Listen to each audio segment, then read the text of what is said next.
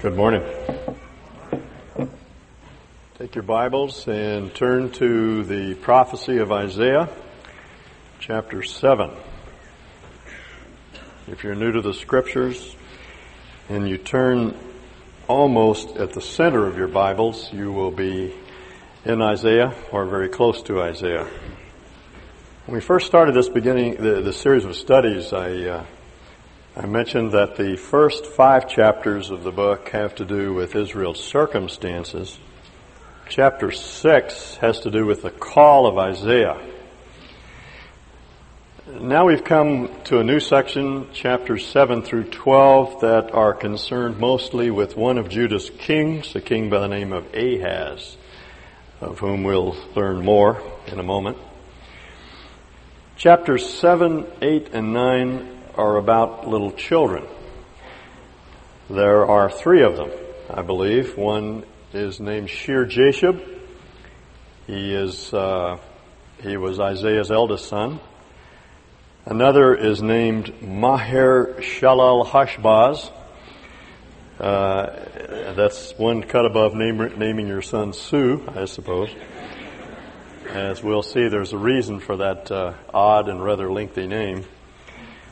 But he was Isaiah's second son, Maher-Shalal-Hash-Baz. And then there is a third little child, an enigmatic, mysterious figure who is referred to as Emmanuel.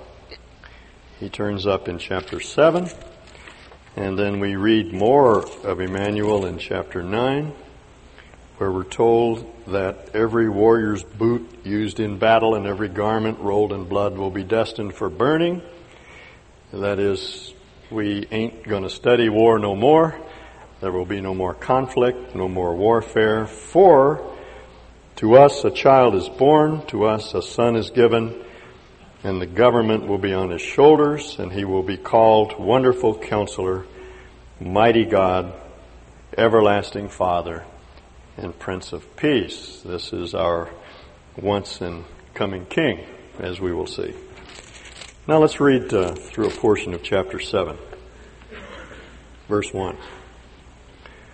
When Ahaz, son of Jotham, son of Uzziah, was king of Judah, King Rezin of Aram and Pekah, son of Remaliah, king of Israel, marched up to fight against Jerusalem, but they could not overpower it. Now the house of David was told, Aram has allied itself with Ephraim, so the hearts of Ahaz and his people were shaken, as the trees of the forest are shaken by the wind. Then the Lord said to Isaiah, Go out, you and your son Shear-Jashub, to meet Ahaz at the end of the aqueduct of the upper pool on the road to the washerman's field. Say to him, Be careful, keep calm, and don't be afraid. Do not lose heart because of these 2 smoldering stubs of firewood, because of the fierce anger of Rezin and Aram, and of the son of Remaliah. Aram, Ephraim, and Remaliah's son have plotted your ruin, saying, Let us invade Judah, let us tear it apart, and divide it among ourselves, and make the son of Tabeel king over it. Yet this is what the sovereign Lord says. It will not take place. It will not happen. For the head of Aram is Damascus, and the head of Damascus is only Rezin. Within 65 years, Ephraim, that's another term for Israel, Ephraim will be too shattered to be a people. The head of Ephraim is Samaria, and the head of Samaria is only Remaliah's son. If you do not stand firm in your faith, you will not stand at all. Again the Lord spoke to Ahaz, Ask the Lord your God for a sign, whether in the deepest depths or in the highest heights. But Ahaz said, I will not ask, I will not put the Lord to the test. Then Isaiah said, Hear now, you house of David. Is it not enough to try the patience of men? Will you try the patience of my God also? Therefore the Lord himself will give you a sign. The virgin will be with child and will give birth to a son, and you will call him Emmanuel. He will eat curds and honey when he knows enough to reject the wrong and choose the right. But before the boy knows enough to reject the wrong and choose the right, the land of the 2 kings you dread will be laid waste. Now, it's necessary in a chapter like this to get historical. And I know for some people, history is not at all interesting. Most of us slept through History 101. And we grew up believing that the Louisiana Purchase is a new Cajun restaurant in town. And the Plymouth Compact is a new small car. And Reconstruction is something that they're doing to Fairview these days. But history is very important, particularly when we talk about the Scriptures, because these things happened in time and space. They happened in history. The Bible's not a book of speculative philosophy. It is a book about things that actually occurred. Paul, in talking to Festus, the Roman procurator, said, "You know about these things." He's referring to redemptive history, our Lord's coming, His death, His burial, His resurrection. He said, "Festus, you are an educated man. You're a learned man. You know these things. They were not done in a corner." In other words, these things are not hidden away. They actually happened in the world of time and space. They saw these things occurring. So we need to know what was happening. Now, at this time, there were 4 major political powers in the Near East. Off to the east of Israel was the nation of Assyria. Assyria had been really not much of a force until just a few years before the events are described here in chapter 7. But about 2 years before Isaiah appeared and rendered this prophecy, a man by the name of Tiglath-Pileser III came to the throne of Assyria. And he had expansionist tendencies, and he defeated the Babylonians and the Medes and the Persians and the Elamites. And then he started toward the west. And in time he conquered all of Syria, the area today that we know as Lebanon, Palestine, and even Egypt. And at the point that this story begins, Assyria is beginning to march toward the west. And the little nations along the Mediterranean, the people that lived in Syria and in Palestine and Egypt and Edom and Philistia were beginning to panic. And they were forming various unions to try to defend themselves against the Assyrians. And the Syrians and the Israelites formed a pact, a defensive pact, and tried to force Judah into it. Now, Syria is ancient Syria is located where modern-day Syria is located, and Damascus was the capital then, and Damascus is the capital today. It's just noted, if you look on a map, it's just a little bit to the northeast of the land of Palestine. The king of Syria at this time was a man named Rezin, or Retzin, as the Hebrew puts it. You can remember that because that's the ingredient that goes into breath mints, Retzin. He was the king of Syria. We don't know much about him. He's mentioned in Syrian histories. We know he was a real person, but we really don't know much about this individual. Israel was the nation immediately to the north of Judah, in the northern part of Palestine. In the 10th century BC, Israel had broken away from the southern kingdom of Judah and formed a separate nation composed of 10 of Israel's tribes. And the king of the northern kingdom was a man named Pekah, as probably the correct pronunciation. He's described here as a son of Remaliah. He was a usurper.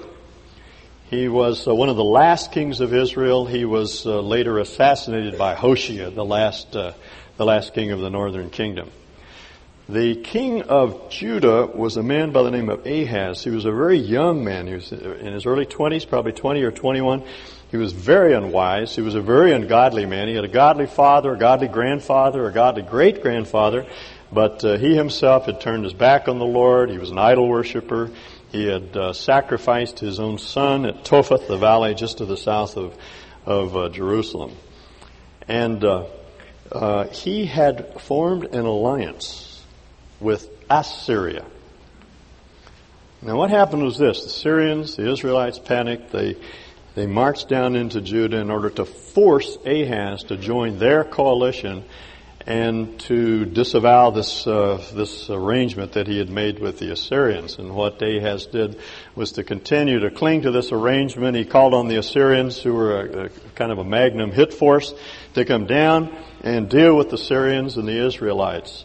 And when Syria, under Retzon's leadership, and Israel, under Pekah's leadership, came down into Judah, they decimated the countryside. They sacked and burned most of the small cities of Judah. Ahaz lost 120,000 men in one day, one encounter, one battle, and so weakened his army that Judah never recovered until the end of their history in 586. They really were never able to recapture the strength that they formerly had. And as the story opens, as chapter 7 opens, the Syrians and the Israelites are probably besieging the city of Jerusalem, or just about to besiege the city of Jerusalem. And Ahaz's situation was not only desperate, it was hopeless. There was no way out. And he was down in the southern part of the city, rebuilding the defenses, preparing for the siege, and in the process of digging an aqueduct through the solid rock underneath the city of David, from the spring of Gihon on the east side, through the city to bring the water inside the walls. He was feverishly making preparations for the siege. And Isaiah shows up. There's Ahaz overseeing the project, and Isaiah shows up with his little boy by the hand. His little boy was named Shir-Jashub. His name in Hebrew means a remnant will return.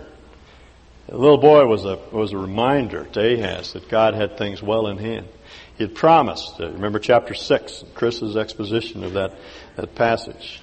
He had promised that there was a holy seed in the stump, that God hadn't given up on Judah, that he was still going to bring his man who would bring salvation not only to Israel but to the whole world. And there would always be a hard core of faith, people that clustered around that seed and believed in it and would hold on to God to the end. This little boy was a symbol of that promise. A remnant will return. Ahaz was thinking that the people of God would be exterminated.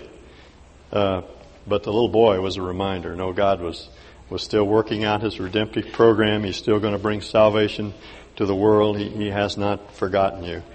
And Isaiah addresses himself to Ahaz, and he composes a little poem. This is what the Lord says. It'll never take place. It's not going to happen. You see, the Syrians and the Israelites were saying, we're going to capture Judah, verse 6. We're going to chop it up into little pieces. And we're going to put our own puppet king. They call him a son of Tabeel. Tabeel means kind of a ne'er-do-well, a do-nothing. We're going to put the son of Tabeel on the throne, this puppet king, and we're going to dominate Judah. And Isaiah says, it'll never happen. He thinks he's going to besiege the city of Jerusalem and conquer the town. No, he says, it'll never happen. Because, he says, the head of Aram is Damascus. Aram is another word for Syria, because they spoke Aramaic, the language Aramaic there. He says, the head of Syria is Damascus. That's the city of man. What can the city of man do against the city of God? And the head of Damascus is only Retzon, just a man, mere man, puts his pants on one leg at a time. I mean, why are you afraid of this man when God is on your side? And the head of Ephraim, Israel, is Samaria. That's, again, man's city.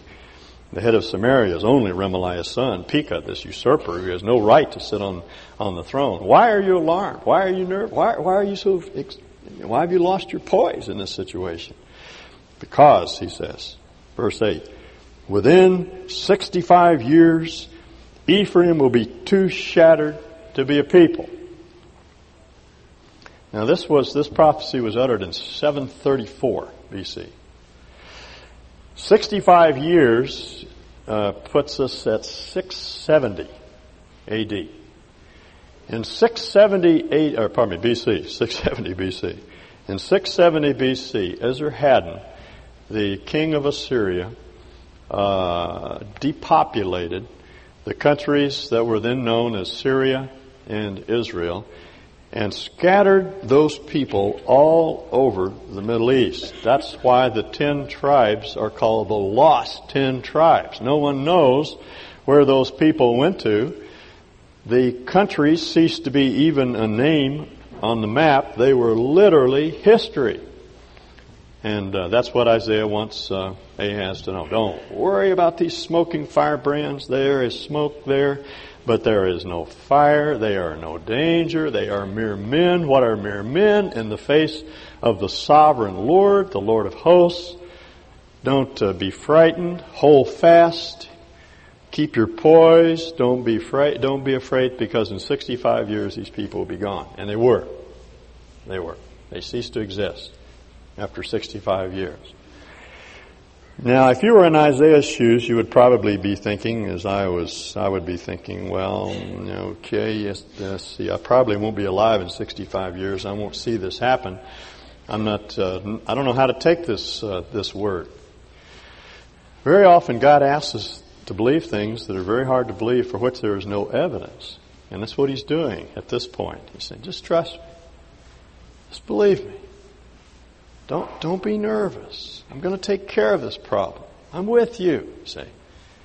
Just let me straighten out things my own way. Don't trust Assyria. Don't count on your military might. Don't trust your preparations for the siege. Just believe in me. Hold fast. Hang on to me. No evidence that I'm going to come through. Just trust me because of the sheer word. Well, now we know that Ahaz was a true unbeliever. And it was Ahaz at this point did not want to believe. And so Isaiah does what God often does for us. He reminds Ahaz that God very much wants us to believe, and He'll do anything He can to encourage faith. God is willing to humble Himself. He's willing to condescend. He's willing to get down on our level to help us to believe. That's what He did in the incarnation. John, in his book, in his gospel, says that Jesus did many miracles. But these are written, he said, that you might believe that Jesus is the Christ, the Son of God, and that believing you might have life through His name.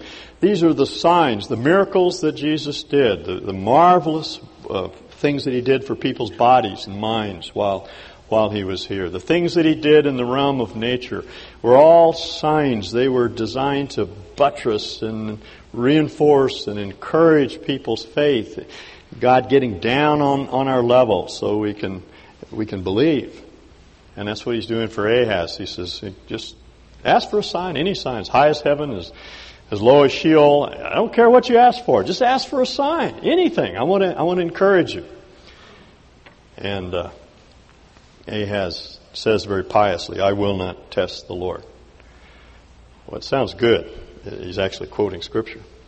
But the reason he didn't want a sign is because he already had his mind made up. He's already decided he was not going to do the will of God. He was not going to trust God. He was going to trust Assyria. He was going to trust his own ability. He was going to trust in the arm of flesh. He was not going to trust God. His mind was made up. He had his own agenda, and no amount of evidence would ever convince him.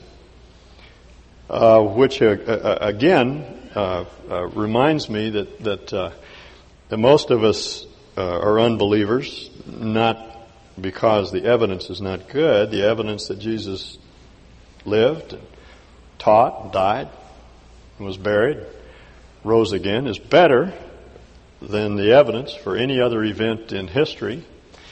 And it's credible, but people don't believe it, not because the evidence isn't good, but because they don't want God that close and that personal and interfering that much in their plans.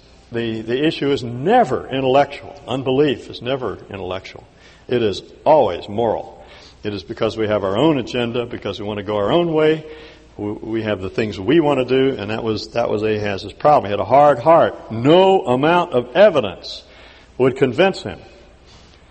So Ahaz says, all right, you won't ask for a sign, I'll give you one anyway. And it's this wonderful sign of Emmanuel.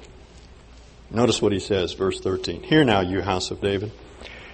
It's like our word White House. You rulers of Judah. Is it not enough to try the patience of men? Will you try the patience of my God also? Therefore the Lord himself will give you a sign. The virgin will be with child and will give birth to a son. And she, literally, will call him Emmanuel.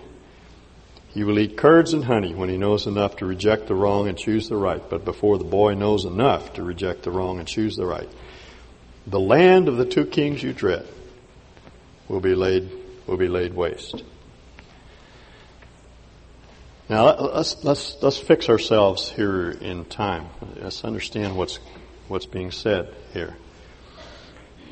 The Syrians and the Israelites are outside the walls of Jerusalem. This is 734 BC. And Isaiah predicts that a young woman will conceive and bear a child. It's a common formula in the ancient world to announce the birth of a child. It occurs numerous times in the Old Testament. A woman will conceive and bear a child, and she will call his name Emmanuel. Something unusual about the fact that she names the child, because normally the father did. So we begin to wonder where the father is at this point. The name is highly significant. It means God is with us, with the emphasis on the with us. Im is the Hebrew word for with. Nu is the word for us. Imanu means with us. El is God. With us is God. Very close, very personal, very intimate. God is with us. Furthermore, we're told in chapter 8 that Emmanuel will possess the land. And then a bit later in chapter 9, he's described as the one on whose shoulders the government rests, who is the mighty God, the everlasting Father, the Prince of Peace. And I asked myself, who is this mysterious character? Now you have to understand that he has to live during the time of Ahaz. Do you see how the argument flows? Before he knows enough to choose right and wrong, that is, before he has moral discrimination, before he reaches the age of accountability, that would be age 12 approximately in Jewish thinking, before this child is 12 years old, the two kings that you dread will no longer be a threat. And we say, who is this that he's referring to?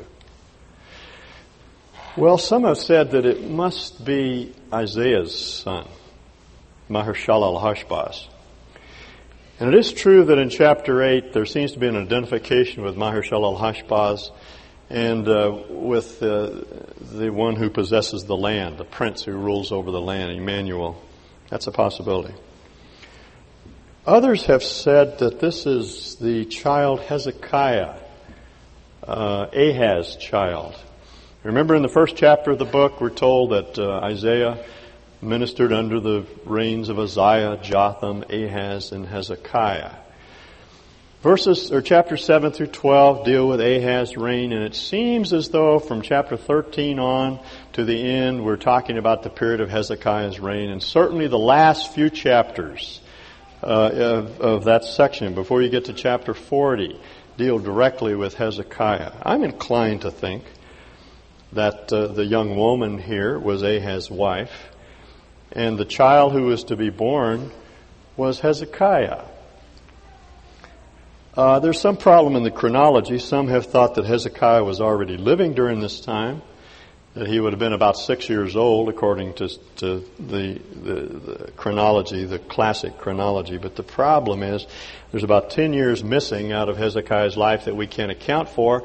And if he were 6 years old at this time, it would mean that Ahaz gave birth to Hezekiah when he was about 11 or 12 or 13 years of age, which is not likely. So for myself, I think he's talking about Hezekiah. And what he's saying is this. This young woman, your young woman, Ahaz, she will conceive and she will bear a son. Miracle there. Either in determining the sex of the child or in Isaiah knowing the sex of the child. And before this child is 12 years of age, these two kings will no longer be a threat. All right, this is 734 BC. Syrians are outside the walls. Things looking very grim. Absolutely no way out of this. Ahaz is trapped. One of those impossible situations for which there's no solution, no human solution.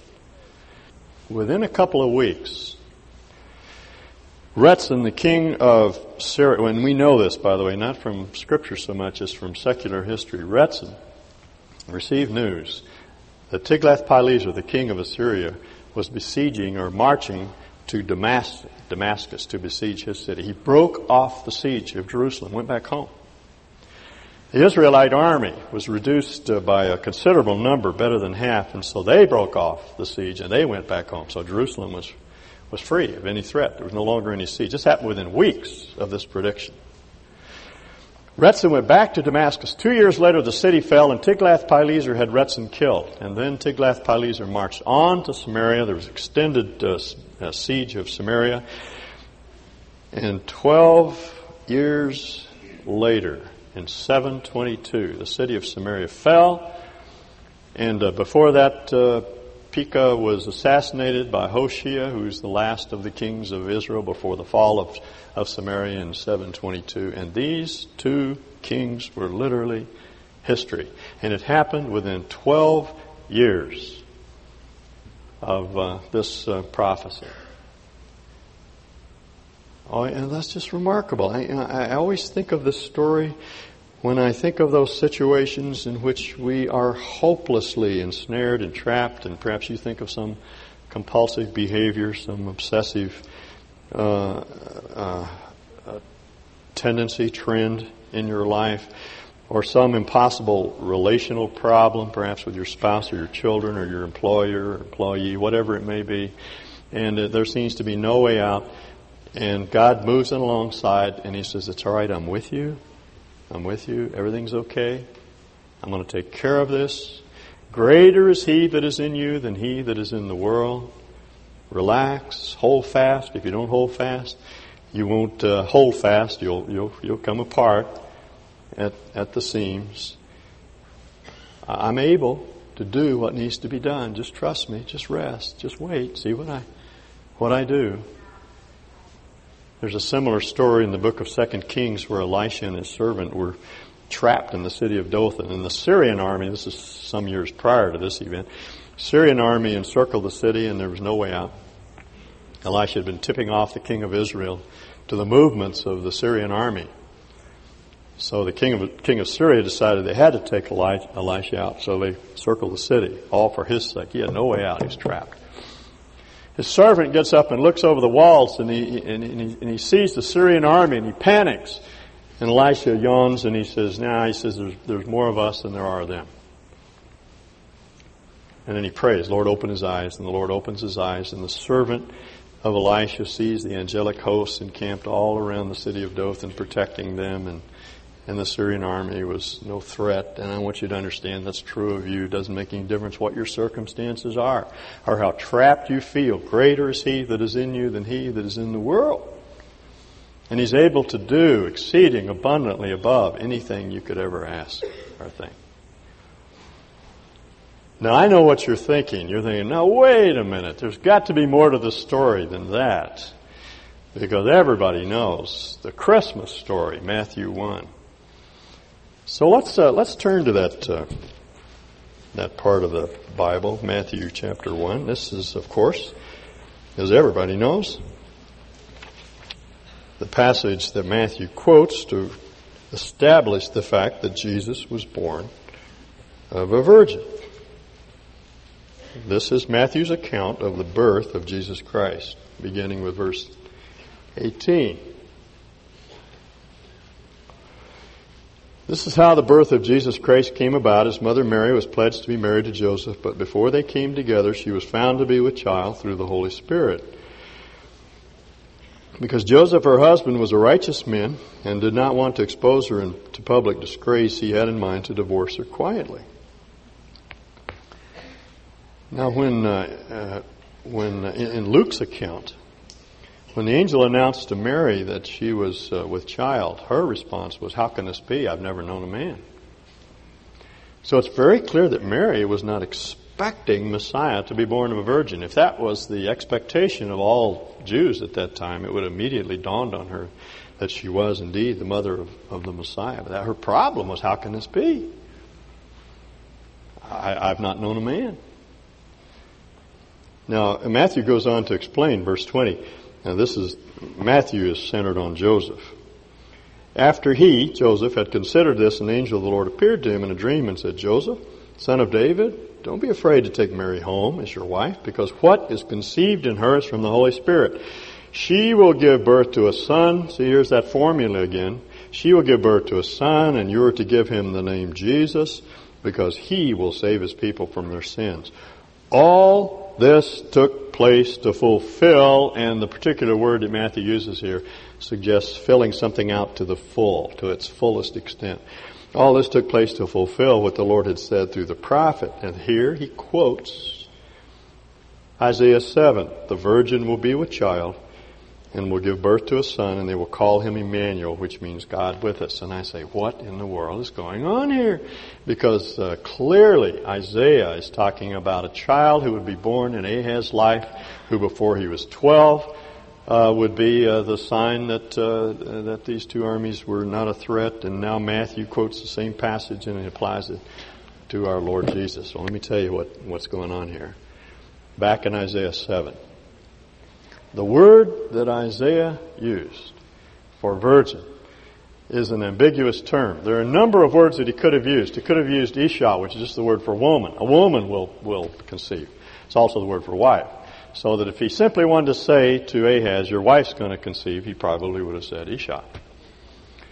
There's another word that Isaiah could have used if he wanted to refer specifically to a virgin. It's the Hebrew word Betulah, which always in every place means virgin, a woman who's had no sexual experience. He could have used that word. And then there would have been no question. And then it would not have had any reference whatever to Ahaz, because Ahaz's wife was not a virgin. They already had a child. And it wouldn't apply. The word he uses is it's a different word. It's the word Alma, which can mean a woman of marriageable age, either married or unmarried, and definitely has overtones of virginity in it. So he used this sort of enigmatic word, and any pious Jew reading this story in Isaiah 7 would begin to ponder this. What's going on? What's this all about? Why didn't Isaiah use the more common term? Why would he use this term?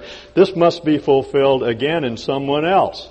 And it would dawn on them that that's exactly what the story of Ahaz and his little baby boy, who was named Emmanuel, who was Hezekiah, who was a very godly man, at least in the early part of his reign, but is certainly not the once and coming king, not our Lord Jesus, not the Messiah. It's just sort of the rehearsal, sort of an illustration of what will eventually happen when a virgin really did conceive and bring forth a child.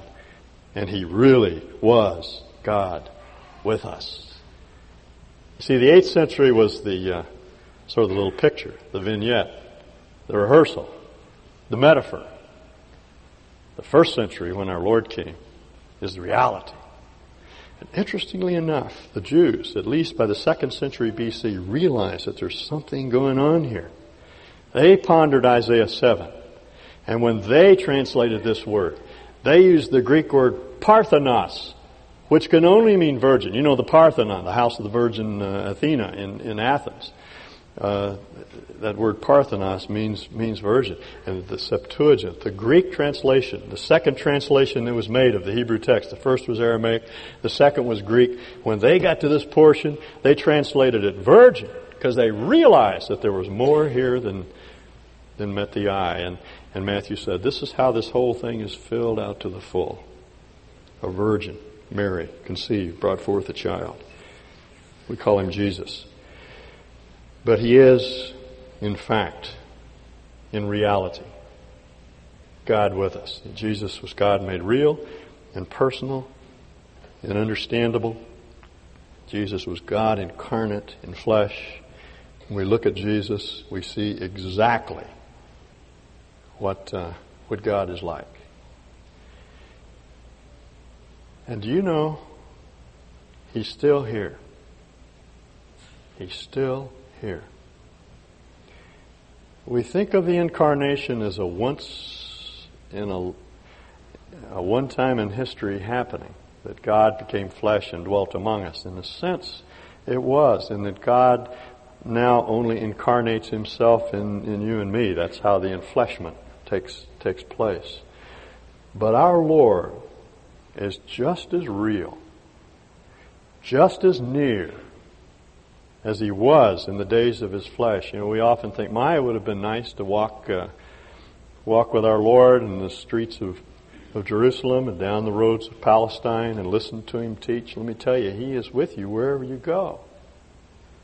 He's with you right now, wherever you're sitting. He's with you in your office and in your kitchen and in your car and on the back 40 and wherever you are. He's with you, invisible, but just as real and just as tangible in a spiritual sense as He was then. In the upper room, our Lord said something I've always found very interesting to the disciples. He had told them He's going to go away, and they were really distressed. And our Lord said, I'm not going to leave you orphans. I will come again. And we read that text and we say, He's talking about the second coming. No, He is not talking about the second coming. He talks about the second coming later.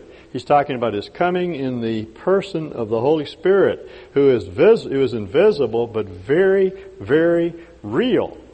And Jesus says, I won't leave you orphans. I will come again. The world will not see me, but you will see me, He says. What? With the eyes of faith. And because I am living, you will live. He's living with you. Do you understand that? That's the source of your life. He's living with you.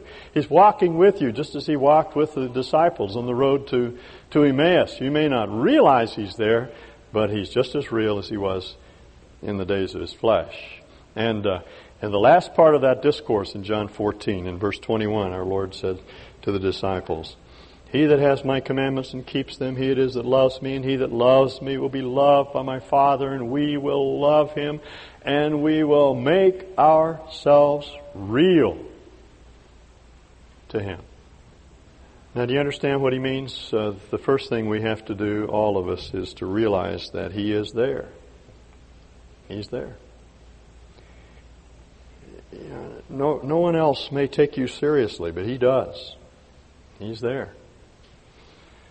Others may think that you're old and worn out and useless and in the way, but He doesn't feel that way about you. Some may not love you because you don't look like the beautiful people on People magazine anymore, but He does. He loves you, cares. He's there. He's present.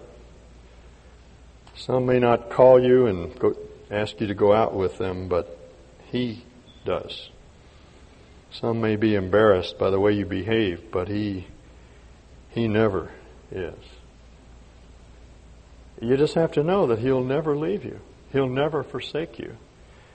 Once you have acknowledged His Lordship, you are bonded to Him for life, and though we may break His heart by our sin, and the relationship may seem awkward and strained because of our unwillingness to deal with our sin, but He never gives up on you. Never. And He will never leave you. He will never forsake you. He is God with you in the ultimate sense of that word. Now, what He wants us to do, I believe, is to ponder that fact. Just realize it. That's what we've been learning from Isaiah 7, from Matthew 1. He's Emmanuel. He's God with you. Think about, practice the presence of Christ. When you wake up in the morning and you're feeling gloomy, then just remind yourself that He's with you. He's crazy about you. He loves you like you wouldn't believe. He would do anything for you. He would die for you again today if that were necessary. Just practice His presence. He's there. He's God with you. And the other thing He wants you to do is to act on the basis of that truth. Act as though it's real. You wake up in the morning and you're all bummed out. You don't want to get out of bed. Just realize He's right there in the sack with you. He loves you. He cares about you. And you can get up and you can begin to serve your family, or you can go off to work and you can do what needs to be done. Remember what Jesus said? He that has my commandments and keeps them, he it is that loves me. That's how we show our love for him. And he says, my Father will he'll pour that love all through our hearts. We'll begin to realize how much the Father loves us. And he will manifest himself to us. In other words, he becomes more and more real as we begin to act upon the reality of his presence. He gets bigger and bigger and better. We come to see more of who he is and what he's like as we begin to take him at his word. I want to close with one illustration. I tried to find this thing this week and I couldn't. It's from the Narnia Tales, C.S. Lewis's children's novels. I think it's Susan, who comes across Aslan, who's a picture, of course, of Jesus. And she hadn't seen Aslan for a while, and she says to him, "You're bigger." And he says, "No, little one, you're older." And she says, "You mean you're not bigger?" And he says, "No, little one, I don't get bigger. I can't get bigger. But with every year, as you grow older, I will seem to be bigger."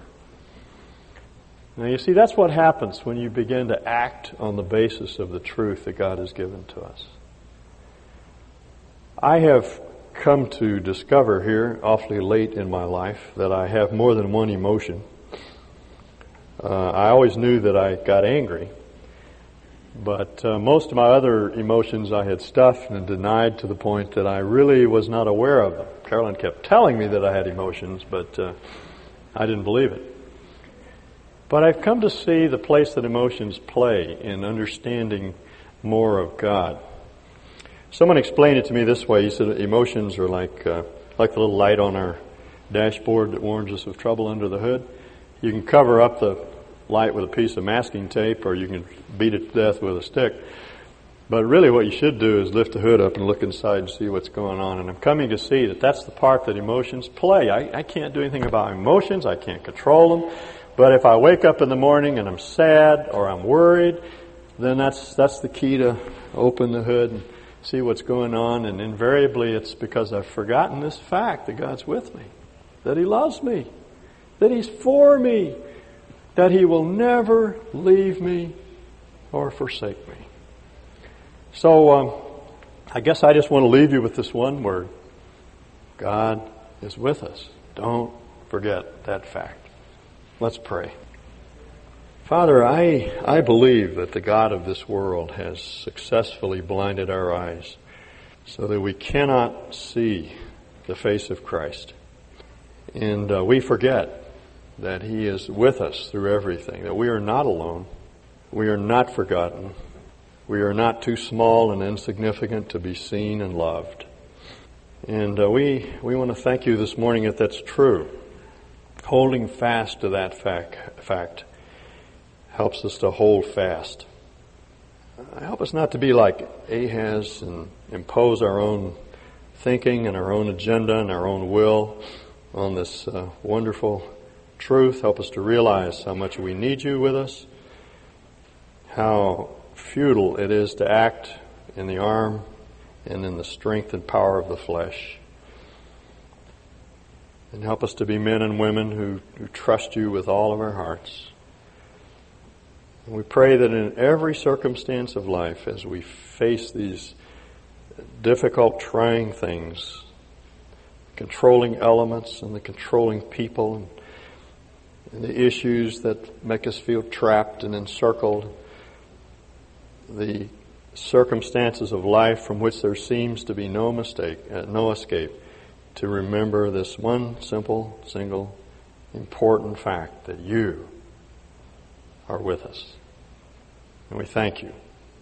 In Jesus' name, amen.